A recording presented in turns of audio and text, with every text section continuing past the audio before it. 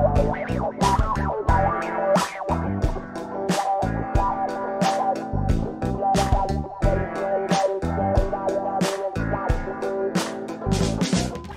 was about to do that song again. You always do that. We're live? We're live. We're live. Oh my We're good live. night.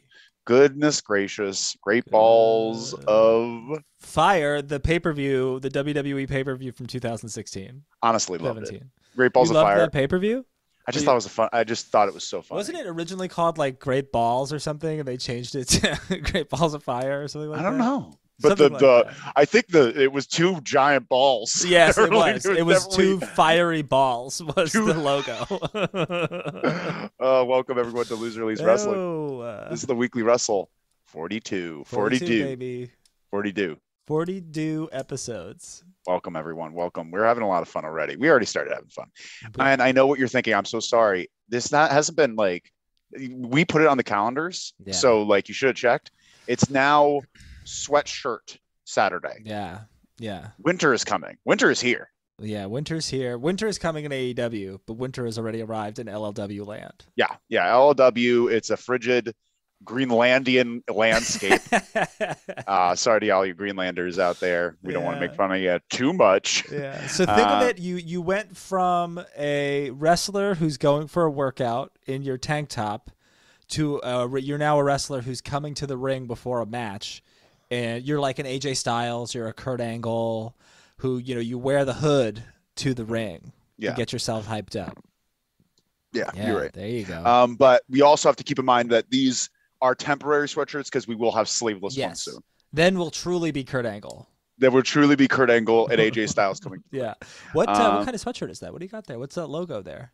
Service Titan. Nice. Is that comfortable? Oh, it's good. Yeah. It's great. really nice. I have a Maplewood bike shed. Oh, which is wow. a local bike shop in my hometown of Maplewood, New Jersey. Welcome Maplewood. Everyone from Maplewood, sound off in the comments. Hey, I think everyone sound off in the comments as you Sound get in off here. in the comments. Wipe your feet off before you take your shoes. Yeah, into tell that muddy. to Goose. I'm trying to tell that to Goose over here, and Goose she's just isn't tracking wiping mud off her through the feet? house. She's just tracking mud everywhere. It's driving me nuts. I want to take a second before we start the show, Red, and and pay you a compliment on a public forum. I saw a sneak peek of your Halloween costume. Your wrestling-themed Halloween costume, excellent. It's how a wrestler goes to the airport. Yeah. You saw it, huh? I saw it. Yeah, I saw it on your Instagram. That's what I'm calling Instagram now. Instagram. I wish I had face paint. Yeah, but I don't. Again, I just think of you as in my head. You're not a wrestler who goes to the airport. You are Road Warrior Hawk who goes to the airport. Yeah, that's what I wanted to do. You are Road Warrior Hawk, and you looked a lot like Road Warrior Hawk. I'll get there one day. Hassan, Woodsy the Beast, and Hassan and Chica Marks all just jumped into the chat. Love it. Woodsy the Beast just says, "I'm done with Rampage. I'd rather watch 205 Live." Wow. Harsh. Whoa. And I have honestly, some positive thoughts about Rampage. I was going into. Hold on a second. Goose. Sorry. I was going into a totally soundless whistle. Yeah, I know. It didn't work. My lips aren't wet. I was going into watching Rampage and saying this is the last time we're ever going to talk about Rampage on this show. But I thought they did some interesting things tonight. They changed some things up. They're trying a little bit. And we can talk about it. We'll get into it. Yeah, we will, I guess. Hassan's in the chat. Hassan's Hi, Hassan. here. Hassan writes, I saw SmackDown AEW Rampage yesterday. It was awesome. Hey, I'm so glad. I heard SmackDown was pretty cool. Yeah, was it? Yeah, they're with the bloodline, Sami Zayn, and the bloodline's breaking up. Starting to. Jey Uso said, oh my God. Actually, it sounded really cool. Should we start reviewing SmackDown on here rather than Rampage? Yes. Okay, then let's just do that. I'd rather review SmackDown than Raw. Yeah. I would rather review SmackDown than Raw because SmackDown's 2 hours. 2 hours. Easy. And we'll have to do an abbreviated because we have a bunch of other things to talk about. Yeah. We'll skim through. Segment. We'll skim through. Yeah. But we should start talking about SmackDown instead. Yeah. Then Chica Marks writes, Red wouldn't let me take a pic of his costume. Okay. I did not let you take a pic. It's just that they wanted me to take a pic with someone did a great Randy Savage. Oh, they did a sexy Randy Savage. Ooh, and sexy Randy Savage. Sexy Randy Savage. And I was just like, I can't. Was it sexy? What? Was it sexy? What was sexy? Like, was the costume? Yeah, sexy? it was a very sexy Randy Savage. Yeah. And but the thing is, like, I could not, like, because I'm a composite character. Mhm. I'm not a real, like, if you have me next to that, everyone's just be like, oh, Randy Savage, and who's that Mark? Nikita And I Koloff. don't want people Nikita Koloff at the gym, and I do look like Nikita Koloff. You at the gym. do. Okay, very interesting. Hassan writes, they got Fox Sports 1. Hell yeah. Who's got Hell Fox? yeah. Let us know more about that. Woodsy the Beast says next year you should go as Piper at the airport. No. Brutal. Woodsy the Beast. I knew where Woodsy was going with that. I stopped one. myself. Yeah. No, Woodsy. No. No. But we have to start talking about some Rampage. We got to get into Rampage. And I didn't also, think the show Woodsy was so says, bad. Woodsy says Jay isn't acting very oozy lately, and that's something that Sammy said. He's just like, you so haven't been good. you've been acting a little not so oozy recently, Yeah. and it's really good, very fun. Jay isn't acting very oozy. Like, you wrote that twice, Woodsy. But what are you saying? I'm sorry, I interrupted. You liked Rampage. I liked some of it. I liked some of the things that they're trying. I appreciate them thinking outside of the box a little bit. I liked that they originally advertised Yuta and Claudio versus a 2.0, and I don't know what happened, but then it ended up being Moxley versus Daddy Magic, which I'm happy about. Which was I was happy about, and you get Moxley, you get your heavyweight champion on the show. Finally. Yeah, and then I liked the I was gonna say what. Wow, I didn't sleep last night. Jingle Bell Rock. No, what's Homeboy's name? Daddy Magic? No. After the match, Stokely comes out. Stokely with Lee Moriarty. With Lee Moriarty. Okay, tell me about this. So after the match, Lee Moriarty and Stokely come out, and they show a video. And could you tell me what you liked about it? I didn't like the video package because I was like, they're like, we made something nice for you, Moxley, and it's just like a standard AEW video package, which is like, I thought it would be something silly, at least something different. Yeah. But I just like that it was someone different, and now Lee's gonna fight Mox, which is good. That should be a good match. Like, it's just like this is a terrible way to introduce Lee Moriarty. He's been around. Everybody knows who he is. Reintroduce, like, this is a reintroduction. This is because we haven't seen or talked to him in years. Well, it's also that's not true. He's been around. A year is the last time we actually heard him. He didn't even say anything. Still, it's just the fact that they, like you said, they showed an AEW package for Moxley, and then they had him because they didn't just stick to the video. They also showed Lee Moriarty and Moxley kind of reacting to the video, and Lee Moriarty doesn't know what to do because he's just like, yeah, this is just talking about Tiger style, and then Moxley, it's like tying his shoes, like he doesn't know he's on camera. He knows he's on camera. I don't think he did. Maybe, I don't know. But you were. I like that they were doing something different. Like, I'm sick of like fucking Jabroni 1 and Jabroni 2 as the opening match, and it's just boring and it doesn't matter. This, like, at least had some build to it, and now you've got another match for, like... It made me feel as though if I was an unknowing fan who was just watching Rampage, it actually made me feel like, oh, you just set something up for next week's show on this show, so, okay, everything ties together. Okay, I'm cool with that. I guess I wish this was the main event, because the main event was just... Yeah, I didn't like the main event. Although... I like the last 5 seconds because I want Powerhouse Hobbs to beat Wardlow for that title. Yes, I think that's good. I think that's a good thing. And thank God they're finally doing something with Powerhouse Hobbs. Right, which is, again, terrible booking on AEW's part, but we don't need to talk about it. He loses an unsanctioned match to Ricky Starks, then Ricky Starks disappears, Powerhouse disappears, and now Powerhouse just shows back up and he wants to challenge for the TNT title. Okay. But I would like to talk about the most divisive part of Rampage real quick. My favorite part of Rampage? Go ahead. Oh, was it your favorite part? It might have been. It might have been. For all the wrong reasons. Yes. Swerve. Okay, so the match is Keith Lee versus a jobber. Keith Lee destroyed. Was it? AEW's in-house jobber. Yeah, that's like, honestly, I'm over the name. So yeah, I'm over him. Might as well have been Luther. But we Luther? Don't ask that question. We don't want someone to find him. But we get the quick squash, and then before Keith Lee says a damn word, Acclaim comes out. They say they're not going to do a rap. Everyone boos.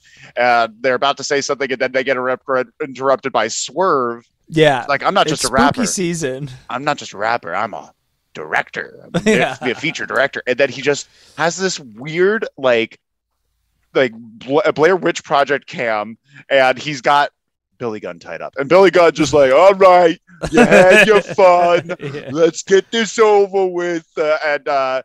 Yeah, just this weird, awkward confrontation, and then he breaks his fingers with a wrench. Yeah. I like to think he ripped his fingers off his body. The only thing that made like this like you want to think that? Is that what you like to think? Yeah. Well, because it's spooky season. Rip his fingers off. Jesus. Good point. Good point. I liked the only thing that was funny is that he slapped the light. And it was like 3 seconds. It was literally only 3 seconds. But as soon as he hits the light, the lights were supposed to go out. But instead, he hits the light. It like swings back and forth, and then the lights go out.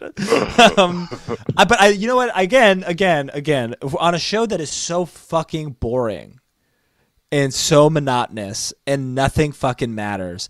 This is my favorite thing because it's different. It just felt different. Give me something different. I will root for something different, even if it's fucking stupid. And this was dumb, but also let's take a pause for the cause, and recognize that this was dumb, but Swerve's work was good, and Swerve at some point could be the biggest heel in AEW. Now that MJF is turning babyface, Swerve can be the biggest heel in AEW. What? Why is that laughable? Because you saw this and you're like, well, let me say this. Based on what I saw today. What? This guy has heel potential. He has massive heel potential. You know what they should have. He's been doing good heel work for the last month. Good heel work. Fine, passable heel work. Nothing crazy great yet. I'm sure he can be. But I can't say from anything I've seen, it's just like, best heel in the company right he there. He can be. Anyone can see be. The potential Serpentico his can eyes. too. You put Serpentico back there breaking his fingers, it's just as good. Oh, honestly, I wonder who should have that gimmick, who should have been the one breaking fingers in the back. Shawn Spears. Sure. Yeah. That's the thing to give and then he could do his orgasm face after. We got Hassan Terrell writes, wow, Usos are in trouble. You damn right they are. Then writes, did CM Punk quit AEW? We'll talk. We're going to talk about it. Tony's in the chat. Tony. Boom! Haven't seen you in a while, Tones. Tony Khan says AEW is Jericho. Tony Khan would say that. Boom. Yeah. Hassan writes, Crown Jewel 2022 is coming up early November 5th. Yeah. I'm not going to watch. That's next. We might have to reschedule the Weekly Wrestle because it's going to run right through the Weekly Wrestle, and no one's. I guess I have to see Roman Reigns versus Logan Paul. I guess. Yeah, I guess I like Roman Reigns. I want to see Roman Reigns wrestle. And Logan Paul's a good wrestler. Woodsy the Beast says, "Remember when we thought Starks and Hobbs were going places after their feud? What a time!" Yeah, what a time. What a time to be alive. Hassan writes, the Acclaim says there's no freestyle rap. Where's Billy Gunn? His fingers are broken, Hassan. Yeah. He couldn't scissor. But we how have is to he going to have a birthday when his fingers are broken? Yeah, how is he supposed to cut the candles on the cake? Yeah. Yeah, we got to get to the news because we have a big top 10 list. We have a big top 10 list today. And we also have a very AEW heavy news. Yes. Yes. Very AEW heavy. As a matter of fact, I don't think there's any WWE news. Really? Well, there's one. I'll just say it right now. Emma's in WWE, which I'm excited about. That is fun. I hope she comes back as Emma, and she's Emma. And the only time, I love Emma. And she had some great matches in WWE, but she didn't really have any good matches outside of WWE. So I hope she gets it back. I think she's there to help the younger women out and maybe help bring them up. But she could also get over herself. I think she can. I loved her cop glasses. Love the cop glass. No, don't bring back the bubbles. Okay. All right. You want the bubbles back? You want fun choppy Emma? I have to go back and watch more old choppy Emma and see what happens. You're right. That's fair. Our first news item of the day, Roy. First news item of the day is the first slide there, Tam. The Elite, the Punk, and the Bucks, and then Kenny Omega, and the drama, the backstage status. So the Bucks are back. The Bucks are back. Kenny's back. Bucks are back in town. The Bucks and Kenny are back in town, leaving us to believe that they came out victorious in the investigation in some way. Sure. But presumably. And they have their video of them coming back. Before we get into the other backstage drama, What do you take from that video? Are you excited about that? Is this something to be excited about? Yes. I have a question. Yes. Have you ever been excited for an elite angle? Like, has an elite angle actually ever met your expectation? Yes. Like, could you name one? Everything that happened in the Elite versus Hangman feud met or exceeded my expectations until Hangman had a baby. And it's not because Hangman it's because you lost the momentum and they didn't handle that the right way, in my opinion. Well, that's Hangman. That is Hangman. Yeah, but that counts for me. But you got to understand that, like, since literally the second show, really even the first show AEW ever ran, they started the storyline. It ran from the very first pay-per-view AEW ever ran in May of 2019, 19, all the way through All Out or Full Gear 2021. I get what you're saying, and I agree.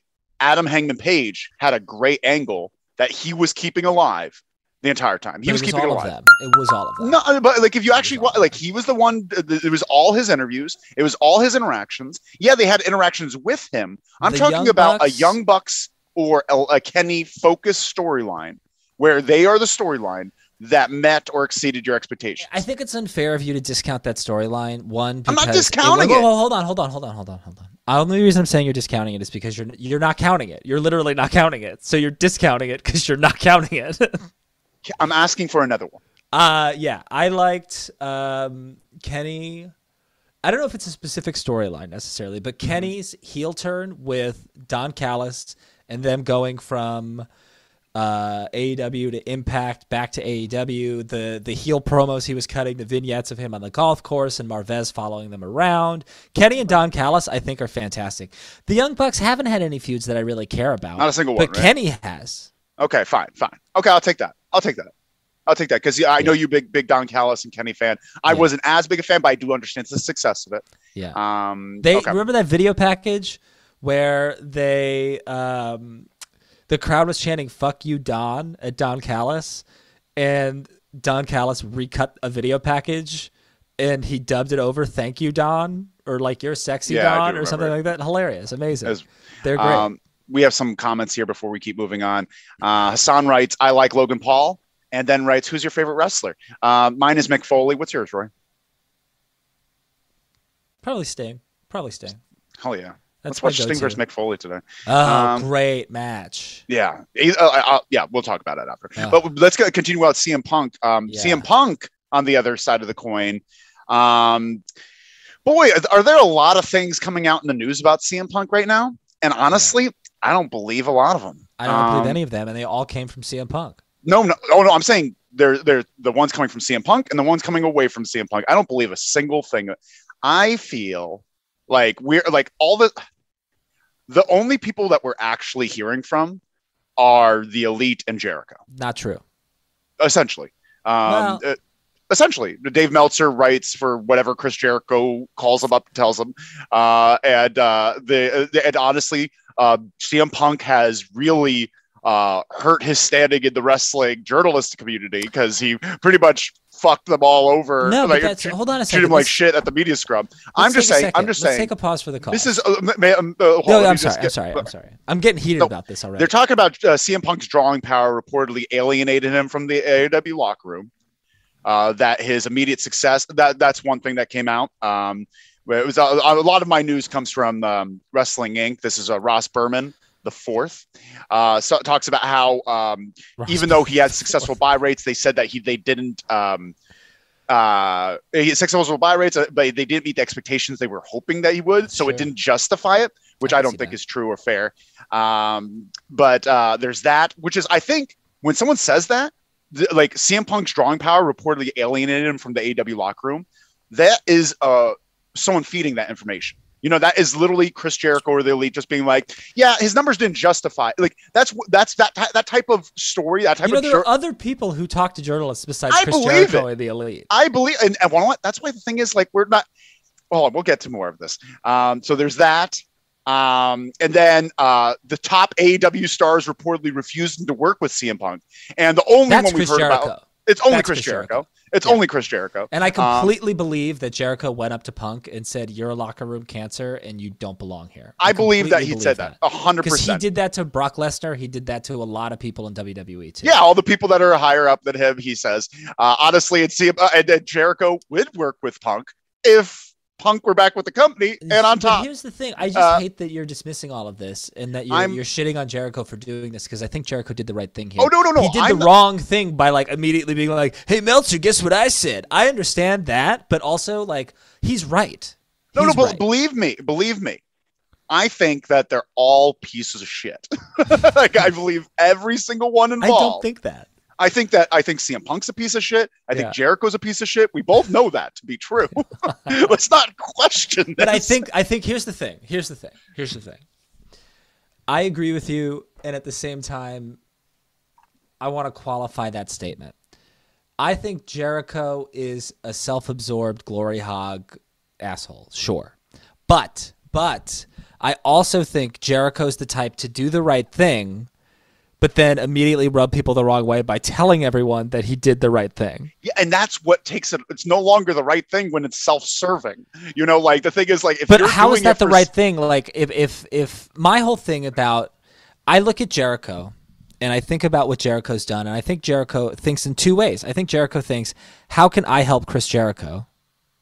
And then on top of that, I think he thinks, how can I keep this gravy train going? Because that will help Chris Jericho the most. And CM Punk is poisoning the well that Chris Jericho drinks from, and he's got to go.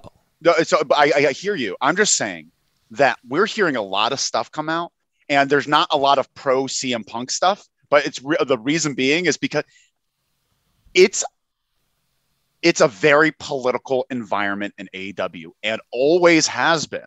But it's gotten worse since CM Punk got there, because CM Punk is an asshole. And when he presented like the first strong opposition against the original camp that started AEW. Yeah, and the original camp kind of held a stronghold. And also, they know how to manipulate the media. They do. They that's how they became popular. That's how they became being the elite, was manipulating the internet wrestling community, and not in a bad way.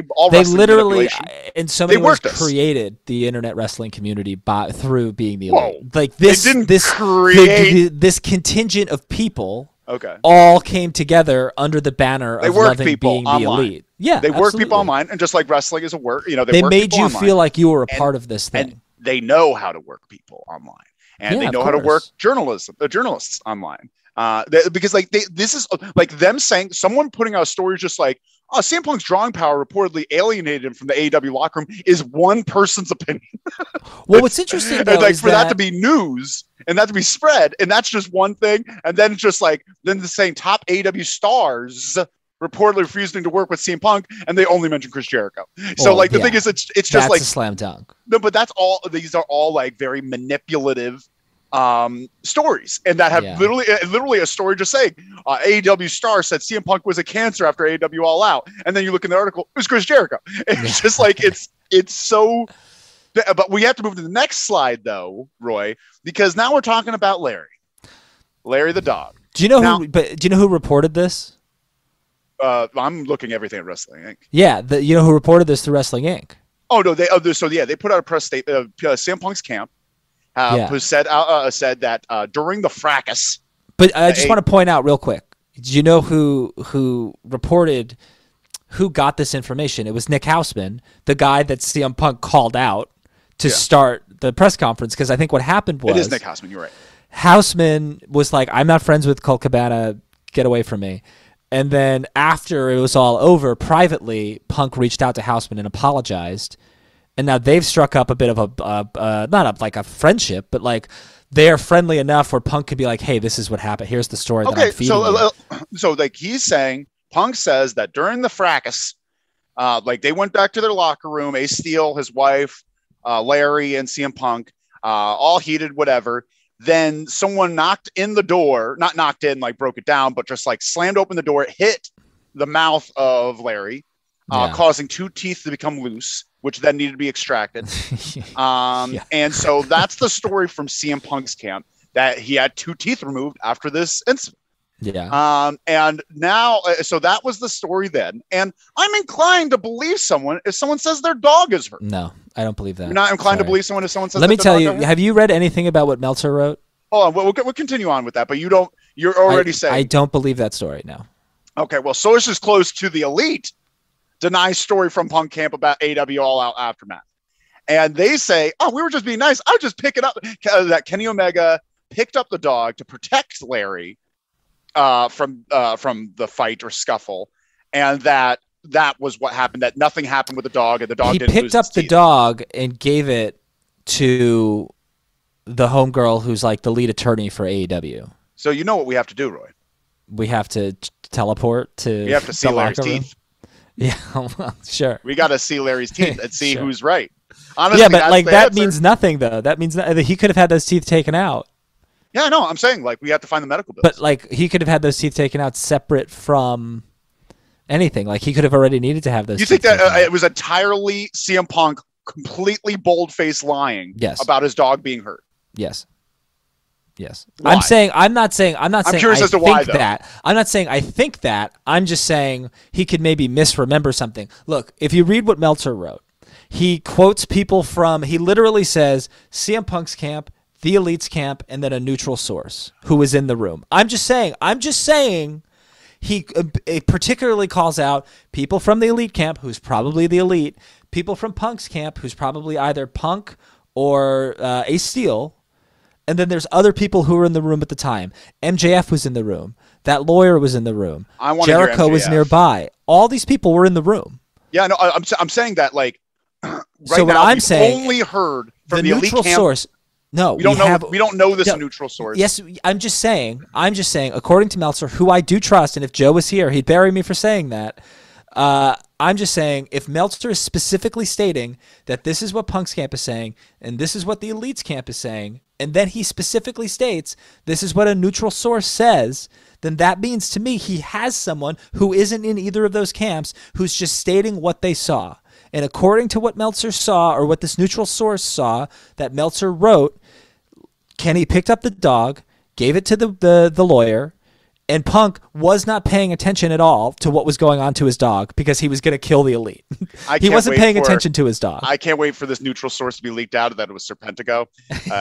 Nobody cares. I'm just saying. Look, Hey, look. hey, Luther. Like, Here's just the people thing. that in the room, like because neutral source it's just. I'm just saying. All we have are rumors. All we have are rumors. Of course. But we do have someone saying their dog got hurt, and I Right. trust someone that says their dog got hurt Look, more than someone's just like, no, I protected the dog in the fracas. Can I was take holding you- the dog, saving it from everything. Like, can I take you on a journey here? Can I take you on a journey? I'm going to take you Yeah, on a journey. journey. Okay, Yeah, let's hear me go. out. where's my daiquiri? So CM Punk, as we've discovered, lies. He lies all the time. Hold on. Let me hear me out. I agree with He's concerned, even when he says that he's not, he is concerned about his public image, what people think of him, and what his story is, right? Like, he's like, I gave up watching wrestling as soon as I walked out that door. Bullshit. We found out that was a lie. Hold on. Run with me here. Run with the Bulls. We're running with the Bulls. The Chicago Bulls. So he has this public persona, this public image to keep up. And he always has done that. He's always thinking about his public image. So now he's trying to negotiate this buyout to get out of his contract. And maybe the WWE's on the table for him. But he knows that if the public perception of what happened, whether it's true or not, is that he was the crazy one. He lost this investigation. They did a legal investigation with a third party, and they clearly found that Punk was the problem here, not the people who entered the We room. haven't I'm just clearly saying, time found out. anything yet. Yes, but Punk's not coming back, and the Elite are already back. So that tells you something's going on. So Punk is saying to himself, I need to cover my tracks. I need to tell a story. I need to get this information out here. And what's the best possible way? What is the best possible way to justify my behavior? Larry, my dog. Something happened to my dog and I went crazy. Yes, I did all the things that they're saying I did, but it's because they hurt my dog, and no one hurts my dog. I'm just saying it's possible. That's all. Okay. I'm just saying it's possible. One thing I can say is that Punk did lie in the Colt Cabana interview where he said that you could clearly see that he had a bump on his back. He did not. I do not believe for a second that he said to someone that he had staph infection and they let him wrestle or something, or what of like, if you say these certain things, they're not going to have you wrestle. I also have to go back and keep track of this, but I saw a series of tweets that contradict a lot of the things that Punk said about Cabana at that post-scrum All Out too, about Cabana wanting to drop it and willing to pay things, like actually working with Punk a lot more, but Punk being unwilling to work with Cabana too. Who said this? So I saw like there's screenshots of emails out there between the two because they needed to share these screenshots for legal reasons, and they leaked and they're out there. They exist in the world. And one of these wrestling investigative journalists did the research and showed that some of the things that Punk said in that post-scrum weren't actually accurate about Cabana. Okay, well, but like it's a different thing. It's a different thing. But we have some comments here. Woodsy to B says if Don was with Kenny from the beginning, maybe Pac would be over. Interesting. Well, that's again, it's not Kenny's fault. It's not Kenny's fault. Kenny's not the booker. Hassan writes, "My Kevin Nash and Rhino for Impact. They have new tag team champions. Kevin Nash and Rhino. What's his heck? Heath Slater. Yeah, Heath Slater. Rhino. Hassan says it was at Louis, Missouri, and it was awesome. That's cool. Thank you so much, cool. Hassan. Tony writes, go ask Eddie Kingston what he really thinks of Punk Red. Yeah, I'll ask Eddie Kingston. I can't wait to get more Eddie I really do think that a lot of people are happy that he's not around. I do think there are a lot of people that are happy that he's not around, but I also think there are a lot of people that really like CM Punk being there. FTR, Darby Allin. Sure, of course. Britt Baker, Adam Cole. Baker. Yeah, well, I have a question. Well, Adam Cole was like, I think Adam Cole was indifferent because he's going to side with his friends every time. Yeah. But I have a question. When, like, FTR, their demise or their lack of push goes right alongside CM Punk's media scrum. I don't buy that necessarily. They were on top. They were like over. They were tagging with Punk in the main event. We haven't seen a lot. There was going to be a trios singles matches. And then as soon as that ended, so CM Punk's thing, they have plummeted. Well, I think they've also been doing a lot of New Japan stuff. But you know what I'm saying? I mean, feels it's not untrue. Coincidental. It's not untrue. Woodsy to B says, yes, Roy. Jericho does the right thing. Just don't ask where he was on January 6th. Yeah, also true. Especially his wife. Writes, Call of Duty Modern Warfare released today on PS4 and PS5. Let's go! Thank God they're still making things for PS4. Yeah, no, Roy needs it. Yeah. We have Belle Renette in the chat. Belle, bless you. Hi, guys. We need a high school principal backstage AEW at this point. You're damn right, Belle. You're damn right, Belle. You're damn right. Belle. Oh, no. Wrong one. Wrong one. I'm so sorry. That's for you. Where's my pew-pews?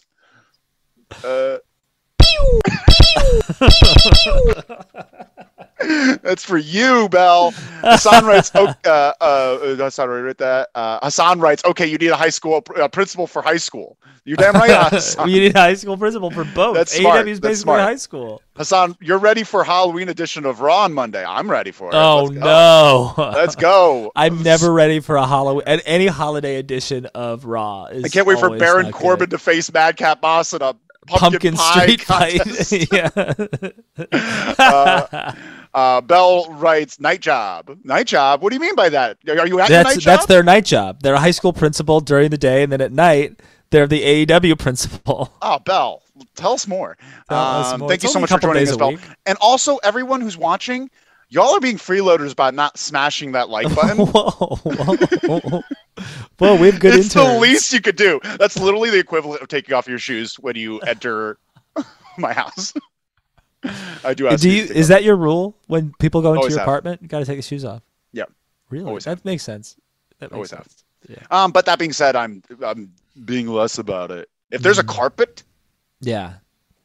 Son writes, Chair's Church is on Sunday, so bless you. Chair's Church on Sunday. All worship the mighty chair.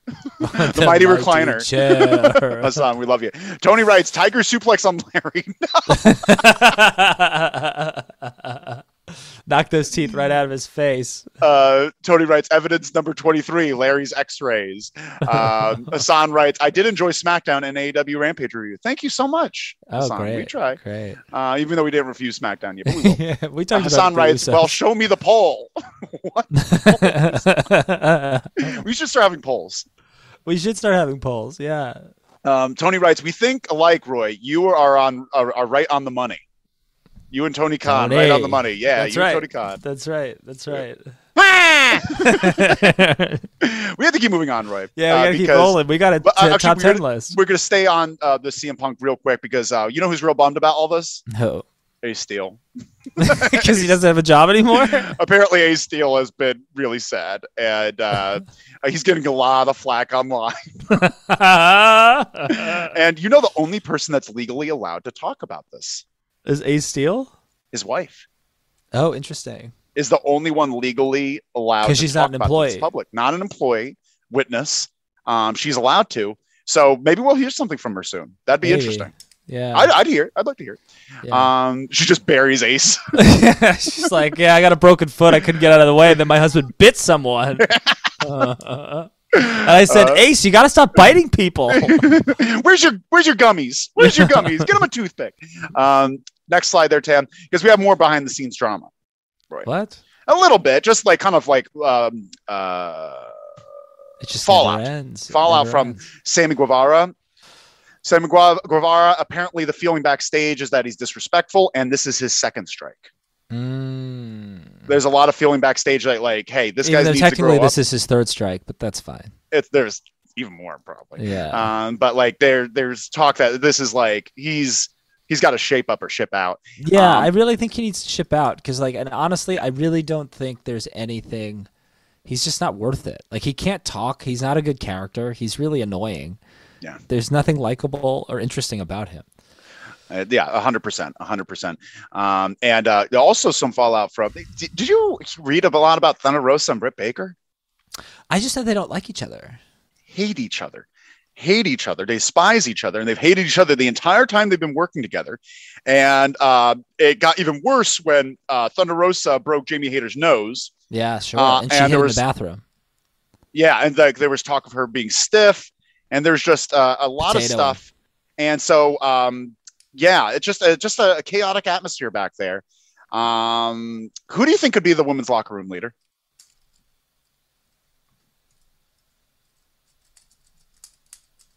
Paige? Saraya. Yeah, Saraya. Yeah. Because Britt Baker's not a good one.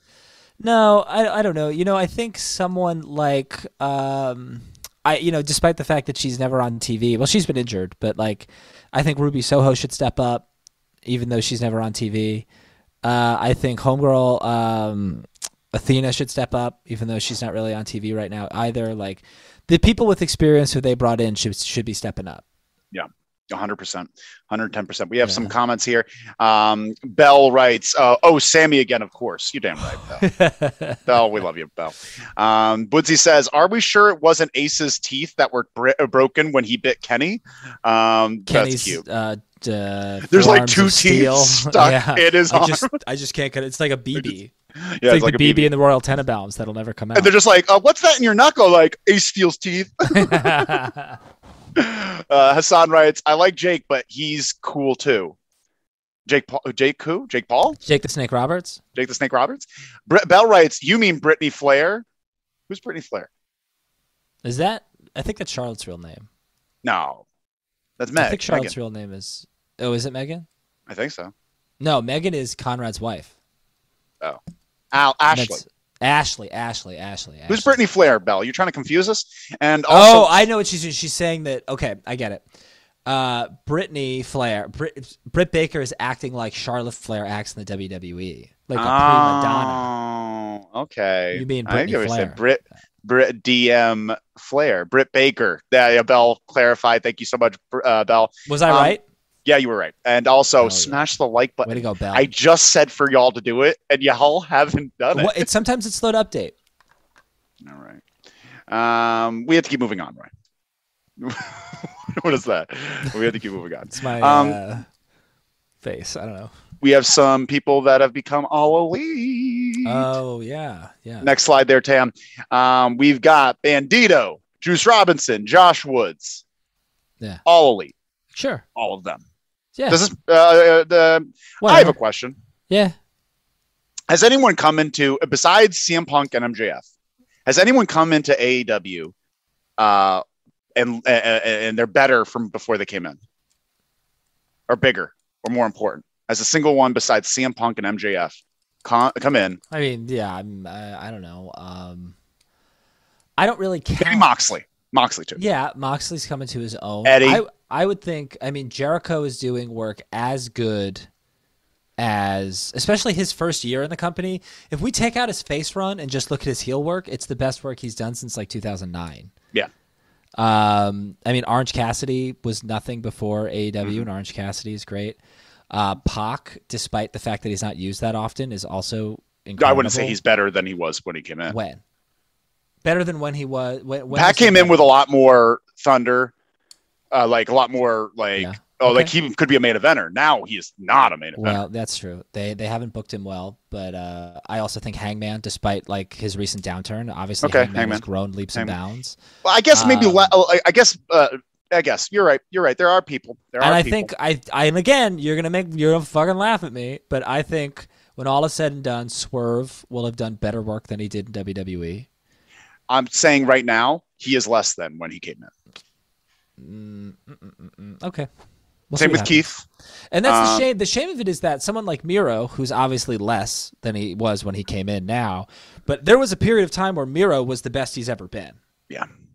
And better. I mean, he came in as the best man, and that was like a slow build. And then he's the best. He's probably the best TNT champion there ever was. Yeah. Well, and also, him and Cody. Him and Cody, and that's true. That is true.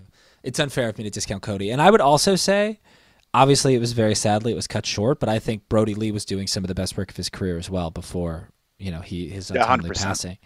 So, I mean, there's definitely been guys. I know that there's a recency bias and like the booking is stalled out and it's felt a little stale at times.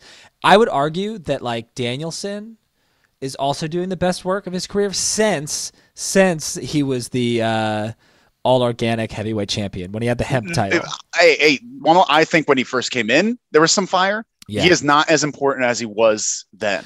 Then he was a needle mover, and through his Hangman feud. His Hangman feud, those 3 months, up until Blackpool Club, you know, and now it's a shame. Now he's just doing his thing. He needs to get built up again. Hassan writes, Rock's daughter is awesome. Have you seen Rock's daughter? I saw her reveal. It was good. Her reveal, which was pretty interesting. Yeah, good job. Ivy Nile or Avid Rain. Rainy evening. Avenue. Rainy evening. Rainy evening. Oh, actually, that's not bad. Yeah, Hassan writes, Miz can leave wrestling as well. Hassan, bringing the fire. Look out. Where's Joe?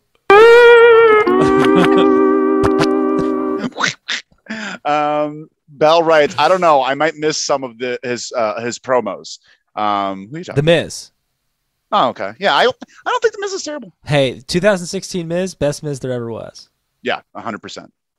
The Phenom. We have to keep moving on, Roy. We have to keep moving on because next slide there, 10. Ooh, travel. Oh my God. This is never good. Chavo's best music. Yes, and he lands a wrestling coordinator role, an acting role for a major film. Oh, you know which film? Is it the Von Erichs movie? Yeah. Is he playing his dad? I would love for him to play his dad. Maybe honestly. That's great. Did you see that picture of Zac Efron? Yeah. So let's talk about that real quick. Shouldn't he be Carrie? He is Carrie, I thought. He's Kevin. He's Kevin. Who's Carrie? Carrie's the guy from The Bear. Oh, wow. That's really interesting. Looks great. I think his face would look great for Carrie. Good hair. But he is not as big as Zac Efron. No, Zac Efron's right now. Juiced. That's why I thought when I saw that, I was like, "That's Carrie, right?" Right? But no, it's not. He's Kevin. He's Kevin. And also, he looks a lot older than the guy from The Bear. Yeah. This is interesting. And Kevin's some interesting casting. It's weird. I'm not sure. It's like I think he's like, how tall is Zac Efron and how tall is that? What's that guy's name? Carmi. I don't know. I just know he's a character from The Bear. Bear. Jeremy Allen White. I think it's Jeremy Allen White. Jeremy Allen White. Let's see how tall this dude is. 5'7". I was gonna say. I feel like they're both 5'7". Zac Efron. If he's taller, that's a problem. Put some lifts in his shoes. Yeah, we should get some lifts. 5'8". For Christ's sakes, what are we doing, Roy? What are we doing? I don't know. They're gonna be on stilts. Jeez, I don't know. Have you ever heard? I meant to ask you this, and since we're talking about Chavo Guerrero Jr., have you ever heard the Mountain Goats? You know the band, the Mountain Goats. Yeah. Have you heard their Chavo Guerrero song? Oh yeah. Oh, great song. Great song. Great song. They love wrestling. They just love wrestling. Yeah, they love those territory days. They do. They do. Also, Tales from the Territory, very good. I haven't watched the second or third episode. Or fourth. Or fourth? There's fourth out? I don't care so much about the AWA one, but they did one about championship wrestling from Florida, which was excellent. And then the one I'm excited about that one. Andy Kaufman and Jerry Lawler is also really, really good too. I didn't like the first one. First one was okay, but the Lawler Kaufman one's great, and then the championship wrestling from Florida one's great. There's a weird story in the AWA one that takes way too long about Adrian Adonis pooping in a bag. That great. I don't like. I just need all those stories. Yeah. The Sun writes, R-Truth rap's cool and Hit Row are awesome. Sure. I love R-Truth. R-Truth's yeah. great. Yeah. We have to go to the next slide there. Next slide, Tam. We gotta talk about Vincent Kennedy McMahon's ridiculous amount of money he's made from leaving. Oh, really? Because he kept all his stock, dog. Sure, of course. And the stock's been doing real good. Yeah, that's right. Because he left. Yeah. And he is, I think his net worth, what is it here? Where his net worth was 1.8 billion. Yeah. Now it's 2.3. Wow. Almost not double, but like definitely like a 50% increase in wealth. Yeah. Pretty nuts. Yeah, Vince McMahon continues to be a complex character to me. He's definitely a terrible person, but then you still hear certain things. And I guess, duality, right? Yeah. People can be bad. He's probably a good person and a very bad person. Do you know, because I don't know if you heard any of I read the highlights. I couldn't listen to it. It would have destroyed me. But Kevin Nash did a podcast about the passing of his son. And he mentions the people that reached out to him. And he said that he got a text from like a mysterious Connecticut number. And he didn't know who it was. And it was Vince. And Vince was just like, Vince said, if you need anything, I'm here. Just let me know. Which is, again, like, Vince is a bad person. Vince is a businessman. So at the end of the day, he's a bad person because he's a businessman. Yeah. But for the most part, if you stay loyal to Vince, he'll always stay loyal to you. Yeah. He still paid those old timers. Yeah, right. I can't even imagine with the books for WWE how many people are secretly not secretly, but not Pat publicized, Patterson was but getting on the book. Yeah. Pat Patterson was getting it. Gerald Briscoe didn't, but he was probably getting. Freddie Blassie. I bet Sergeant Slaughter's still getting paid. Yeah, I think there's a lot of people That's that not he the, really. The last time we're going to be talking about Sergeant Slaughter on this episode. Oh, well, I can't wait. And so we're moving on to the next slide, though. Yeah. Because the next one, Jim Ross, just an update on his commentary career. By the way, Jim Ross on this episode of Rampage, amazing job. Yeah. This is the best. Like, because he must have just got his testosterone boost, and he gets a booster. We found out on his podcast. That's good. Loves those boosts. And he must have just got it right before, because he was live, and we're live here. We're going to have fun tonight. He was so excited at one point that he started stumbling over his words, and he's like, I'm so excited, Excalibur, I just lost my train of thought. Oh, God, I love it. Love coked out JR. Yeah, call it out. Yeah, love it. And so he said that he's probably going to be ending his career. Right. No, like once his contract, but he's like, I'm going to end my career on Rampage. He says, that's good. He's like, I started off doing a 1 hour show, and I'm going to end my career doing a 1 hour show. And honestly, I think Rampage is good with him there. Love it. I think they should treat Rampage a little bit more seriously. Maybe have MGF on it once. I don't think he's ever been on it. Yeah, maybe not. Just let's do something to make it a reason to watch. Because honestly, seeing Swerve castrate Billy Gunn's fingers, it's just not. It's not for me. I don't think that's the proper. I like it. Describe that. All right. Castrate fingers. Wait, Sure. Hold on. Let's say is castrate. Because I know castration. What castration is? Yes. What is the actual verb castrate? I don't know. We're gonna find out though. Definition. Remove the testicles. Okay, never mind. I just looked it up. Are you looking it up? I'm trying to, but my phone's moving very slowly. Oh, I got it. I already got it. Did you say it again? Yeah, verb. Remove the testicles. That's it. Yeah. Okay, we got to move on. We got to move on. We can't talk about. This is the last piece of news for the day. Okay. Last be the next slide there, Tim. Drake Wirtz. Ever heard of him? Oh God. Yeah, I've heard about this. I've heard of him. Have you heard about this? The XPW show? No. Did he show up? He's a wrestler again. Oh, really? and he made a terribly transphobic promo, and that's going to be his new angle now. He's going to be make wrestling great again. He said he's going to make wrestling great again. Hold on a second. And he has joined a group called MAGA that has Danny Ramirez and Necro Butcher. That's transphobic. I'm bad. Oh, St. Clair. I'm sorry, St. Clair. Who's that? Jasmine St. Clair. Wow, Jasmine Necro St. Butcher. Clair. And Drake Wirtz are, and apparently this is all from the genius of Rob Black. XPW is garbage, and we don't support them, right? XPW is absolutely garbage.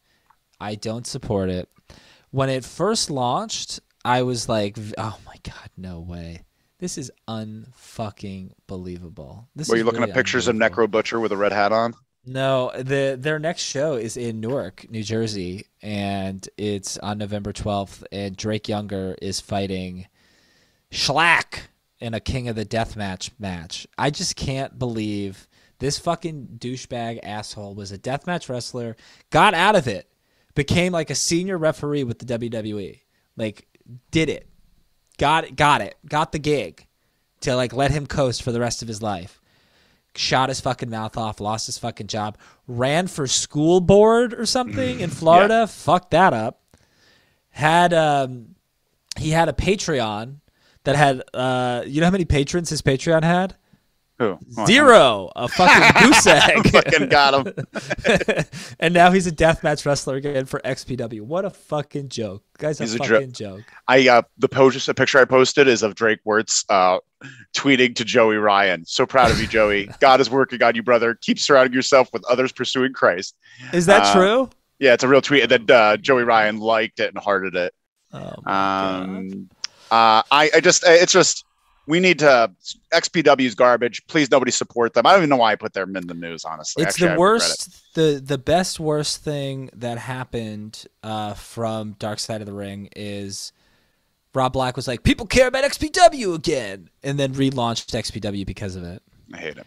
He's so much. a fucking giant piece of shit. I tried to watch these like XPW YouTube videos like before their relaunch because I was curious if they were actually serious about it. Clearly, I couldn't get through them. Yeah. We have some comments here. Bell says, I hope this encourages him to stay retirement. Jim Ross reference. Hassan writes, Jim Ross is cool. AEW Dark was showing Full Gear in November. What does that mean, Roy? Say it again. What are you watching? Are you watching I was pulling clips? up our stream. I was pulling up our stream because I need to do the top 10. Oh, sure. That's fair. Bell writes, excuse me? I'm not sure what you're talking about there, Bell. Chico Marks writes, didn't he learn anything from Brian Kendrick fallout? No, he did not, because Brian Kendrick was doing apologizing for a bad work he did, and he admits was a bad work in 2011-12. Drake Wirtz believes in absolutely everything he's saying. Yes, 100%. And we don't like him. Yes, Bell writes, there is some lines that should not be crossed, and that is one of them. You're damn right, Bell. You're right, Bell. Bell, you should join the internship. Yeah. Jump in the Discord. Jump in our Discord. Send us an email. By the way, it's free. We're not paying you to be in the internship. And you're not doing anything to work just for hanging out. You're just hanging out. That's our term for our friends, Bell. You know this. You watch. Hassan writes, my MP3 player is cool. I got it for Best Buy. Oh. Sick. That's sick, awesome. dog. That's Oh yeah, awesome. Hassan. Yeah, it's love not MP3 an iPod. players. But I guess iPods don't exist anymore, or do they? I have no idea. I don't know. Is it a shuffle, Hassan? Ooh. But that's the end of the news, Roy. That's the end of the news. So we got to get to it. Red, I've been thinking long and hard about this, and realistically, I didn't come up with a really great 10. I came up with a really solid 6. So the last 4, kind of filler. We'll do it though. I can't wait. We're doing it.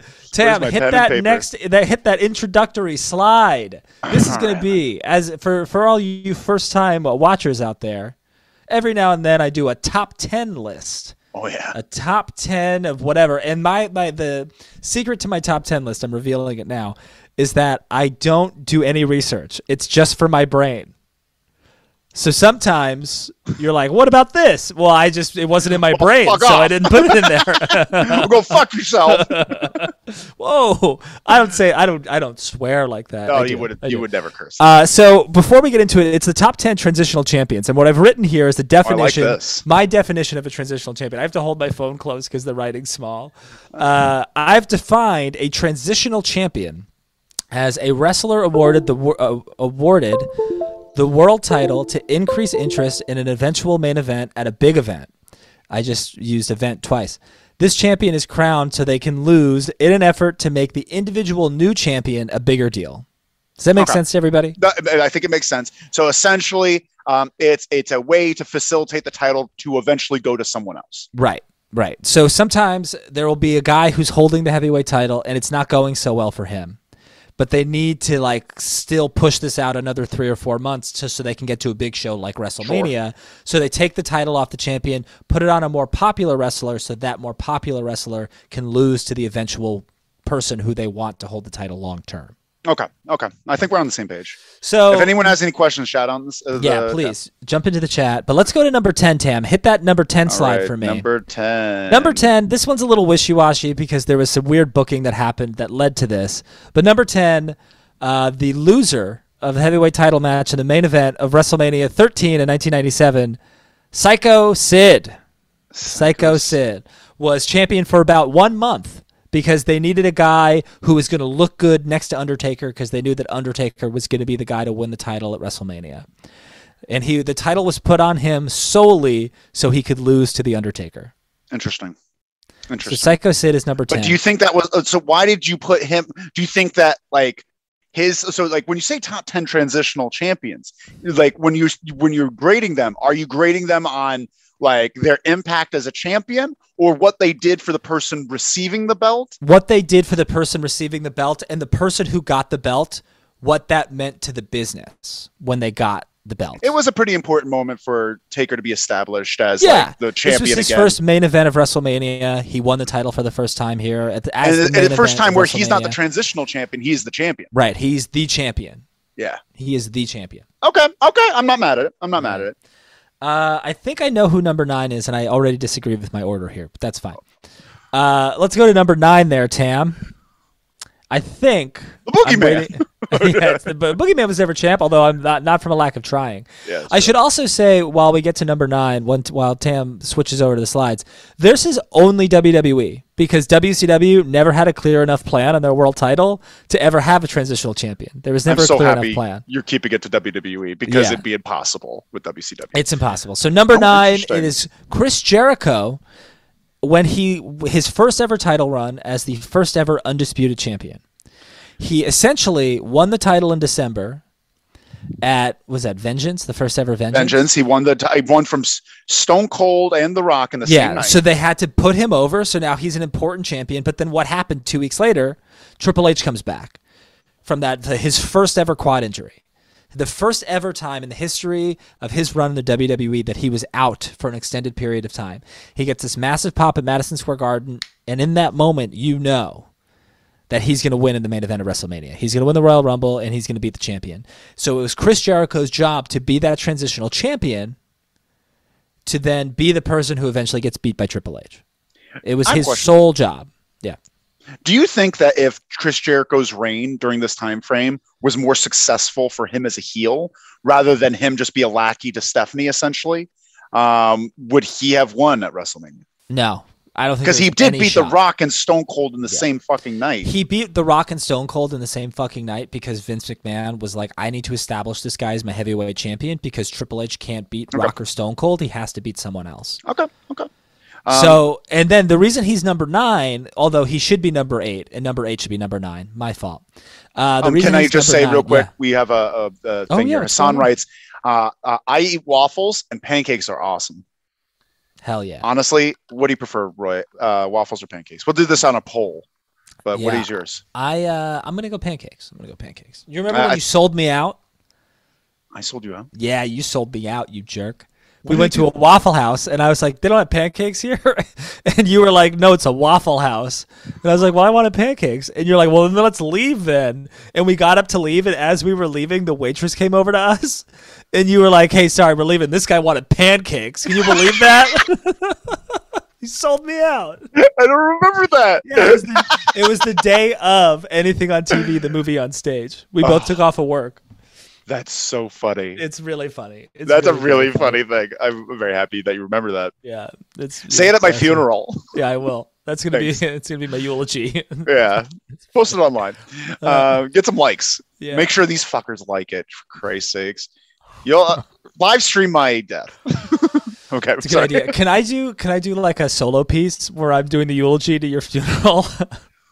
Yeah, that's kind of funny. That's kind of funny. What I'm saying right now, my funeral, you book it. Okay. I'm giving you complete creative control over my funeral. I love it. That's great. I have to talk to an attorney about this because my parents might fight you. All right, Tim. Now that we've gone there, let's go to number 8. Like I said, number 8 should probably be number 9, but number 8 is The Big Show from Survivor Series 2002. He is a transitional champion to another transitional champion. So he's like a transitional champion because who did he lose to? So he lost to Brock. Let me paint the picture for you. Brock wins. There are actually on this list, 3 of the 10 people on this list are all tied to Brock Lesnar in some way, which is pretty interesting. And they're all from 2002, 2003. The year of the transitional champion really is 2002. There were so many heavyweight champions that year. I can think of about 5 transitional champions just from that year. Anyway, Brock wins the title at SummerSlam. But obviously, Brock is your new number 1 mega babyface, and your new number 1 mega babyface needs to win the title again at WrestleMania. So how do we get the title off of him and turn him babyface as well? Because he starts as a heel. So at Survivor Series, Brock, who's injured because he wrestled The Undertaker in the Hell in a Cell the month prior, Paul Heyman keeps saying, don't wrestle the Big Show. Don't wrestle the Big Show. He's going to kill you. He's going to kill you. You're hurt. He's like, get out of my face, Paul. I know what I'm doing. I'm now a babyface. I'm slowly becoming one, just like MJF is right now. So he fights the Big Show. He does his impressive power moves to the Big Show. Paul Heyman turns on Brock, choke slam on the chair. Beautiful choke slam. Beautiful choke slam. Honestly, Big Show, one of the best choke slams. One of the best choke slams. And also this version, Black Jeans Big Show in 2002. Best Big Show. Really good Big Show. Peak really Big good. Show. Yeah. Like it took him 10 years to find what he should be, and should be fat and jeans. Yeah, and just a badass who doesn't give a fuck. Yeah. And even through 2003 when he's like putting people on the stretcher and swinging the stretcher and stuff. Fucking love it. Yeah, really good. So this is really the beginning of that. So he wins this title and takes it off of Brock, therefore skyrocketing Brock to babyfacedom, and Big Show really in the perfect role of like the heel heater who's primed to put the babyface over. This is a very good one. I like. And now we're going to stop here because he loses the title to another person who is much later on this list, top 3 or 4 on this list, in my opinion. Again, my brain. Okay. So let's move to number 7, Tam. Number 7. I don't remember who number 7 is, so let's give it a second here. Beep, beep, boop, boop, boop, boop, boop, boop. Pew, pew, pew, pew, waffles pew. and pancakes are awesome. Right? What did you didn't decide? What's your preferred? It really depends. If it's a good waffle, I'll take it. Yeah. But pancakes, there's more. That's true. I want more. So number 7 on my list. Interesting. This is an interesting one, and this is a reach. And I was thinking about this. This is a reach. And I'll tell you why it's a reach, but I'll tell you why it makes sense. You were there. I was there. So AJ Styles comes into the company, into WWE in 2016. Debuts at the Royal Rumble, has like a stare down with Roman Reigns, has a good showing in the Rumble, fights Jericho, has a feud with Jericho. Turns Shitty heel. Rumble. Shitty Rumble in 2016, yes. Turns heel. Well, no, he doesn't turn heel just yet. He wins a number 1 contenders match night after WrestleMania, and him and Roman Reigns have 2 great pay-per-view matches right after WrestleMania, establishing Roman Reigns as a dominant heavyweight champion. Then the draft happens, and he goes to SmackDown.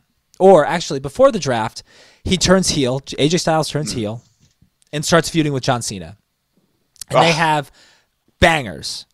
John Cena's best unforgettable matches. bangers. And John Cena loses to AJ Styles. John Cena loses to AJ Styles. And by the way, one of my favorite things is that one of Cena's armbands AJ gets and wears it as a headband because Cena's arms are so fucking big. And so his armbands are headbands. Oh, well, yeah, okay, fine. It's just more fun yesterday, to say. I was wearing headbands as armbands because me and John Cena have similar arm sizes. It's true. It's very true. Actually, he probably still beats me, but 18 inches, dog. Love it. I love that for you. Yeah, you're so close to the 24-inch pythons, but you're doing it on natural, and that's all that matters. Well, anyway. Whey protein. Styles then turns heel, beats Cena, goes to SmackDown, wins the heavyweight title, beats Moxley, at the time Dean Ambrose, has that weird thing with fuckhead with no chin, Ellsworth. Sure. And then Cena comes back, wants his win back, and they fight at the Royal Rumble. And all of this leads to Cena beating AJ Styles at the Royal Rumble for the heavyweight title, which was the plan all along, so Cena could officially tie Ric Flair for the most heavyweight title wins in the history of wrestling. But do you think... It's a stretch. It's a stretch. You think that was purely the reason? No, I don't. This is a stretch. This is also should have been higher up on the list. And the reason this is a stretch is because Cena then loses the title the next month. Because I think Big Show should be in this spot right now. Yeah, I think you're probably right. Because I really like Big Show. Big Show, I think, is the best one on here so far. So really, and that's the thing, 6 through 1, I mean, and I'm very firm on. But these 7 through 10 are like a little wishy-washy. But, yeah. Bell writes, I really don't know what was the better Cena match, the SummerSlam match versus AJ Styles, or regrettably at the moment, the Money in the Bank versus CM Punk. Really good question. That's a great question, Bell. Really good question. Fuck yeah, Bell. Yeah. Join the Discord. Email us at loserleavespod@gmail.com. We got to get you in the Discord, Bell. We have to get you an internship. And also, make sure to call the hotline, 201-574-7222. Do not donate to the Patreon. It does not exist. Yeah, Patreon's dead. I got to take that out of there. I'm so sorry. That's a really good question. That is a really, really good question. I would probably go with the Punk match because the crowd was just a little hotter. Nuts. Was absolutely nuts. But probably the better technical match. But honestly, I actually really love the story of John Cena and AJ Styles just because of top of their respective companies. AJ was always kind of I'm not. Yeah. I've not been John Cena, I guess. I never will be. And we saw this match. We were there in person for Cena beating Styles for the title at Royal Rumble 2017. I guess we were, weren't we? We were in the last row. Twice? We were at the last. No. The one that we went to that you just said was lame. We weren't there. It was this one. That's right. But it was also 2017 was a lame one too. Yeah, super lame. The only thing that was good was this match. Although Kevin Owens fought Roman Reigns, and that was okay. But it was still weird. But that's that. Okay, very Let's good. Go to number 6 there, now we're getting the hot ones here. The spicy ones. Next slide. So this next one is, to me, kind of a special one. This is the oldest one on the list. And see, I just fucked up. It's fine. I was trying to get back to where I was. Anyway. Best Cena is him versus RVD at One Night Stand. Also a good one there, Woodsy. Woodsy just said that. Good one. Sorry, you read the chat. I don't read the chat. Sorry. So number 6 is an interesting one because I don't know what the plan originally was, but they had to get the title off of the Ultimate Warrior in 1991 before WrestleMania 7, because they didn't want to do a babyface versus babyface match again at WrestleMania 7 in a rematch. So they had to get the title off of him somehow. So Sergeant Slaughter, old faithful Sergeant Slaughter, stepped in, turned his back on America right at the height of the Sudan War. Is that right? Sudan War? Reigning conflict. Sure. Iraqi conflict. Iraqi conflict is Saddam Hussein. Saddam Hussein, right. Turns his back on America, gets death threats, so the All-American, the man's man, Hulk Hogan can step in and defend America one more time. So here comes Sergeant Slaughter, wins the title at the Royal Rumble, builds up all of this insane heat, completely insensitive, unbelievably controversial, very stupid storyline. I love Sarge. I love Sarge working. Sarge is great. Builds all of this up to build up the heat for WrestleMania 7, so Sergeant Slaughter and Hulk Hogan, so Hulk Hogan can yet again have an enemy to defeat in the main event of WrestleMania 7. So this is kind of a Gulf War. Thank you, Woodsy. Thank you. You know who? Oh, thank you so much, Woodsy. You know who was originally going to be in this role instead of Sarge? Who? Tugboat. Really? Tugboat was going to turn his back on the country. Tugboat and what's his face? Hogan were partners. They were buddies the year before, and they were building up to have him become an Iraqi sympathizer. Wow. And then like they found, I forget the reason why they went away with it. The Tugboat, which is Fred Ahman, the Shocker, the Shockmaster, and also Dusty Rhodes' cousin, Uncle Fred. Oh really? Yes. Because after he fell, he's just like, "Oh, Uncle Fred." But yeah, that was going to be Sheik Tugboat. Wow, that's pretty. I think Sergeant Slaughter did a great job in this role. I like this picture specifically because the belt's like this, like lavender color. Yeah, and honestly, I always thought that like that version of Sarge, a fucking badass. Like I just love the camo underneath the tights, and I loved it. I always loved the red arm, the elbow pads. I love this entire look. There is also something to say. Like everyone talks about. I mean, by everyone, I mean me. I talk about how Chris Jericho has continued to wrestle and be interesting and whatever. This is Sarge's like third or fourth decade in wrestling at this point. This is 91. He fought Pat Patterson in that like New York street fight that they had in Madison Square Garden in this like the 70s. Late 70s, yeah. Yeah, so I mean, he's doing his thing. Him and Stan Hansen had unbelievably long runs. Yeah. And also like he even had some like goes in the 90s. Which were pretty good. Yeah, he had a boot camp match against Triple H in '97. He had a fucking match against Kurt Angle in 2000. Did he? Oh, that's right, he did. Yeah, he brought it out of slaughter gear. He came out. He had a vicious. I just rewatched that maybe a couple of years ago, and dude could go. I bet he was in that gimmick battle royal at WrestleMania 17. That Iron Sheik had to win because they didn't trust him falling out of the ring. Hassan says, "I miss RVD. He's cool." Damn right, we all miss RVD. Hell yeah. Great job, Roy. All right, let's go to number 5. Now, number 5 is another 2002. Now, I think I know who you're going. In order to make a great heel, you need to have a great babyface. And there is no greater babyface at this period of time than the triumphantly returning movie star in the making, The Rock. So The Rock returns to the WWE in late June of 2002, taking some time away to film The Scorpion King. Oh. He comes back, goes to SmackDown, immediately gets in the title picture, gets in Kurt Angle's way, because it's his destiny to win the WWE title. Undertaker's the champion. And Vince McMahon, being the shrewd, smart businessman he is, says, Rock is not long for this world. So I need to get him in front of Brock Lesnar, and I need to make my future star right now. Yeah. Because guys like The Undertaker and Kurt Angle are going to be around, and those are good eventual feuds for him. But the best way to get my new guy over is to beat The Rock at SummerSlam. Mm-hmm. So The Rock wins we did a top 10 triple threat matches a month ago, and The Rock wins the title in a top 3 or 4 triple threat match ever of all time. Vengeance 2002, The Rock versus Kurt Angle versus The Undertaker. There is a difference in the world of professional wrestling.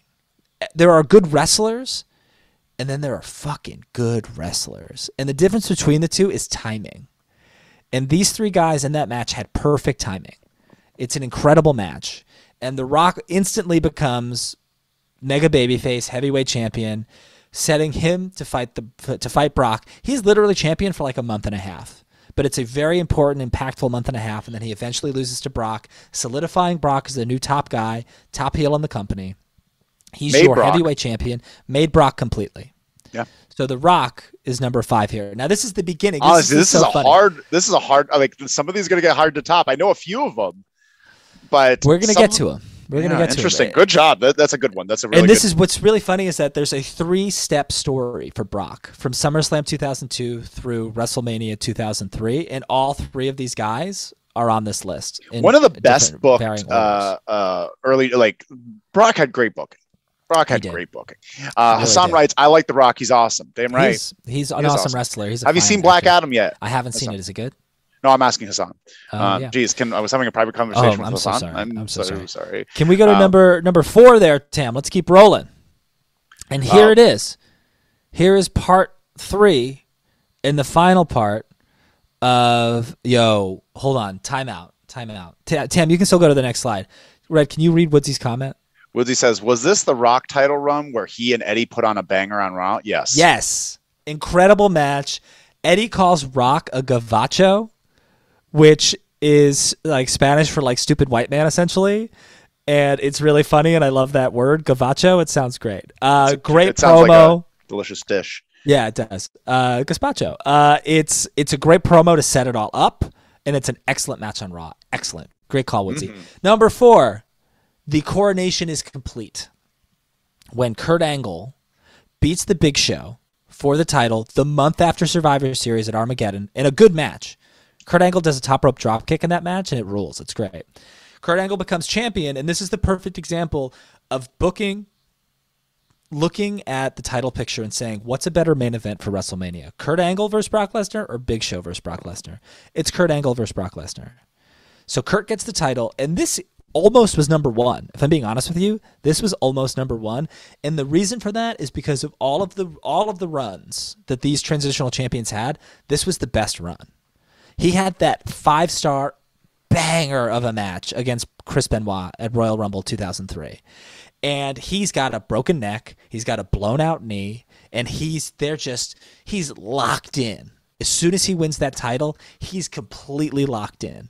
He's got the broken neck, and he still wrestles at No Way Out, 2003. And that main event, like the entire, remember the tension during that match of just like, is Kurt gonna die? Yeah, yeah. I remember that. Yeah. And that's a good point. Good point. Excellent choices. We got Bell writing, please God, let Sami Zayn and The Rock be in the same segment if he comes back for Mania. Slam dunk. Oh my God. Slam dunk all day. That's really good. Yes. Great call. Great call. Booking. Bell. Great booking. Great booking, Bell. Bell the Booker. Bell the Booker. There it is. So Kurt is a clear choice for a top 5 for me. No doubt about it. Now you're in the top 3. Now let's go to the top 3. Let's go to number 3. So this one is important to me because in the 90s, the most consistent heavyweight champion, the one you could rely on the most from the beginning of the decade to the end of the decade, give or take a few years in the front and the back, was Bret Hart. Mm-hmm. And if you're going to want to make a new star, if you're going to do a coronation of the new face of your company, the person who has to put the guy over is Bret Hart. Mm-hmm. So all throughout 1995, Diesel, Kevin Nash, is heavyweight champion. Meanwhile, slowly being built up as a big baby face is Shawn Michaels. And everyone knows that it's going to be Shawn Michaels next year at WrestleMania 12. But they did Diesel versus Shawn Michaels already at the previous year's WrestleMania. And to be honest, the money drawn throughout Diesel's title reign wasn't good. He wasn't a drawing champion. So you had to take the title off of him and put it back on. Who you ask. Yeah, it depends on who you ask. That's very fair. You have to put the title on someone who's Old Faithful. The guy that you can always count on to have great matches, be a professional, draw money, kids like him, and that's Bret Hart. So they put the title on Bret at Survivor Series 95. He goes on to have a match, an underrated match with the British Bulldog at the December In Your House. And then he fights The Undertaker at Royal Rumble 96. And then he fights The Undertaker. He fights Diesel again in a rematch, in a cage match in February. And then finally has an Iron Man match with Shawn Michaels and officially coronates Shawn Michaels as the new face of the WWF. Now, why isn't this higher on the list? Business wasn't good when Shawn was champion. I think Shawn had a good title run in 96. He had some great matches. He had one great match and he had 2 great matches and then some other decent stuff along the way. He's always had good matches. Him versus Diesel, good friends, better enemies, incredible. Great. And obviously him versus Foley. My case, yeah. Incredible. But Bret did his job here, even though he didn't want to. Bret is the consummate professional, got it done. Perfect example of a transitional champion. Honestly, super surprised this is a number 1. Because the boyhood dream about my number 1. The boyhood dream. Yeah, I feel conflicted about my number 1, but I'll tell you why I get there. Why it is what it is. But good job. Like, this is amping up. I don't know. I'm thinking of people. I have people in my head. You know who number 1 or number 2 is going to be. Well, so let's go to number 2. Let's go to number 2. Number 2, we've talked about this a bit on Wednesday. Sometimes when you have a transitional champion, You need to have a transitional champion who's building up another transitional champion. And sometimes the transitional champ who's building the eventual transitional champ is even more important. And the number one most important transitional pre-transitional transitional champion is Mick Foley. Yeah. Mankind. You're damn right. Foley spends all of 98 becoming a mega babyface. He's the sweetest guy in the world at a time when no one is sweet in professional wrestling. He's violent and he's scary, but he's got a heart of gold and people really love him. He's got such a heart of gold that when he wins the title, he says, hey, what did he say? Hey, kids, Big Daddy-O did it? Hey, yo, yeah, he said, just tell my kids, Big Daddy-O did it. Then he said, yo, Adrian, I did it at one time too. So sweet. Yeah. So good. So my number 2 all-time transitional champion is Mick Foley. That's amazing. Can I just quickly read please. DR just said, perfect Saturday. A beer in the garage and loser leaves wrestling. You son of a gun. You son of a gun, DR. Doctor. Cheers. The doctor's in. Doctor's here. Dark River. There was a kid I used to know that his rap name was Dark River, and I thought it was that's really funny. But Tam, hey, thanks, Doc. Can you move to slide number 2, please? I don't know if I already told you to do that. Is it there? Oh yeah, slide number 2 is Mick Foley. No, it's not. But loser. Thank you so much, Doc. So not only did Foley win the title, Foley won the title, lost the title, won the title, etc. But the December through February feud of Foley and The Rock really solidified The Rock as a great heel. Yeah. Therefore, getting him ready to fight the number one babyface in the history of professional wrestling. He was already a great heel. It made him a serious contender. Because before that, he's just like, he's all talk, all flash. He had he's just been the leader of a group. We haven't seen him have like a really great match yet. Yeah. He hasn't had any great matches up until Foley. Okay, is that fair to say? 100%. Can we think of any matches he had beforehand? one really great match, Triple H ladder match, SummerSlam 98. That was 98, sure. Okay, so it's the start of it. But but he's also like kind of a heel. It's still a mid-card match. Sure. He hadn't become cemented as a main event player until his feud with Foley. And that's what Foley did throughout his career. He made main eventers. And I will say this real quick about The Rock in a ladder match. No one climbs a ladder better than The Rock. Well, The Rock struggling to climb a ladder. Flair. Yeah, it's amazing. It's amazing. It's incredible. Yeah, the way he moves his body. I could just watch him climb a ladder all goddamn day. Yeah. Why don't we should make that like a GIF or like have that just be the loser leaves wrestling screensaver? Is The Rock climbing up and down ladders? It'd be pretty funny. Fantastic. Really. All right.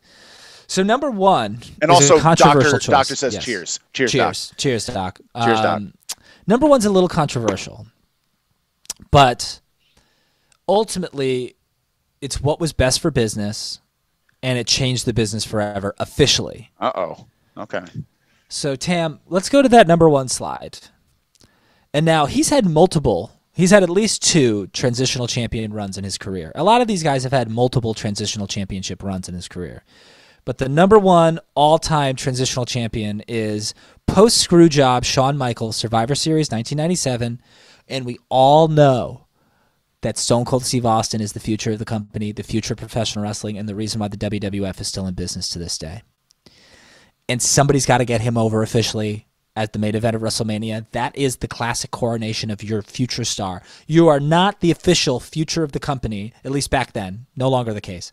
You are not the official future of the company until you win the main event of WrestleMania. And the most important spot in the company besides that spot is the person who loses. Yeah.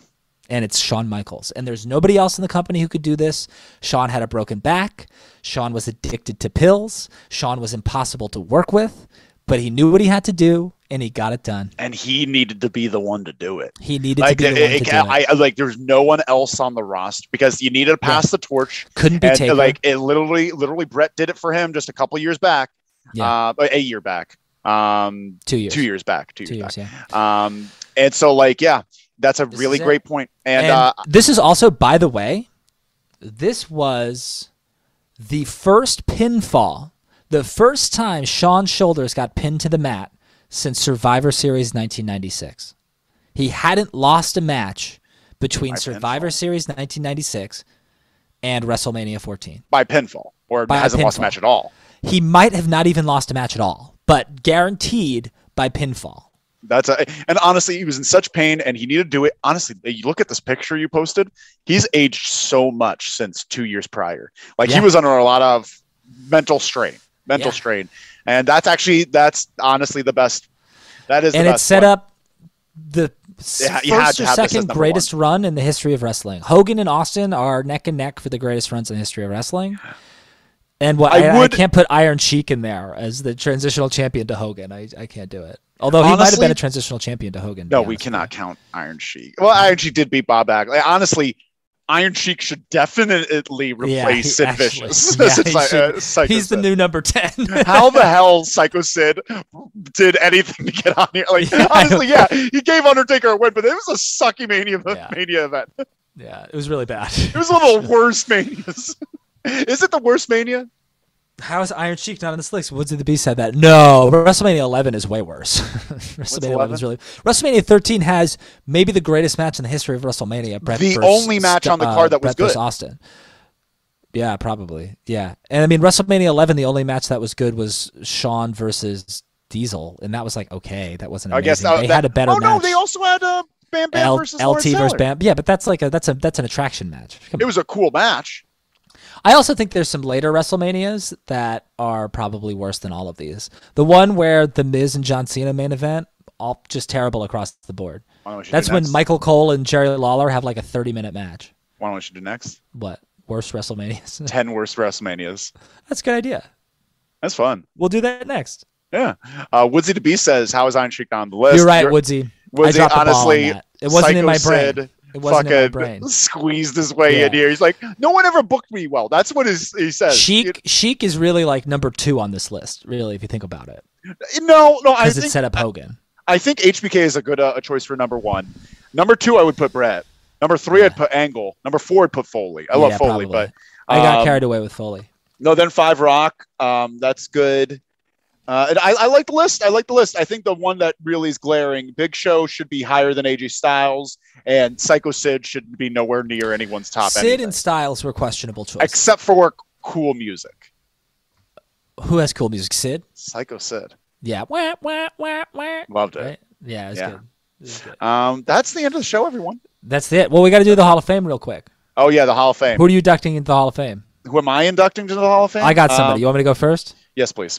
You know what? I'm going to induct this guy because he's a great wrestler. He's got excellent timing. I'm all about timing these days. You love timing. He's got great timing. He works with what it's given to him, and he's the future biggest heel in AEW. It's Swerve. I'm inducting Swerve into the LLW Weekly Hall of Fame. Fuck. You fuck. Okay, that's a good one. That's a great one. Honestly, no one deserves it. Okay, well then just Swerve then, baby. No, we can't do that. You don't want to put it in Billy Gunn for his great acting? All right, I've had enough of this. Hey, what? You better not. You better not. I'm going to put... Oh, this is a bad week, huh? Yeah. That's a real bad week. It's an interesting one. Jericho for being a stand-up guy. For one line that was given, even though this person deserves it for a lot of things. He really called attention to the fact that some people in his family aren't being very oozy.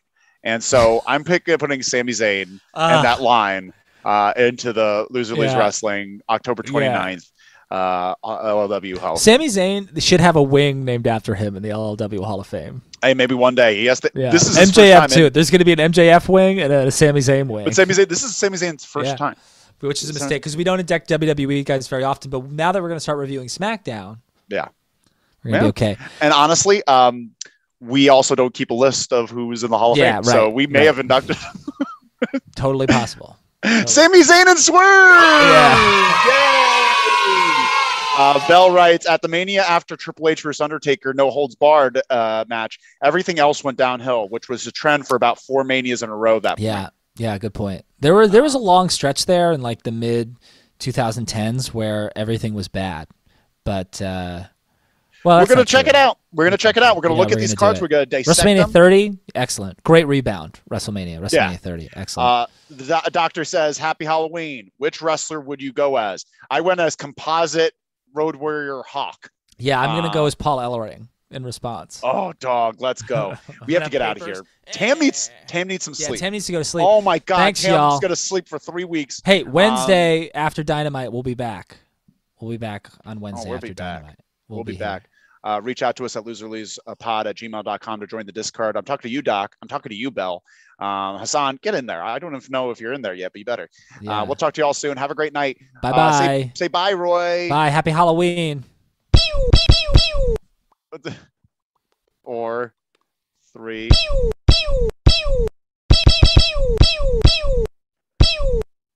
Why are you yelling at me? Why are you yelling at me? Olay. Tim fell asleep.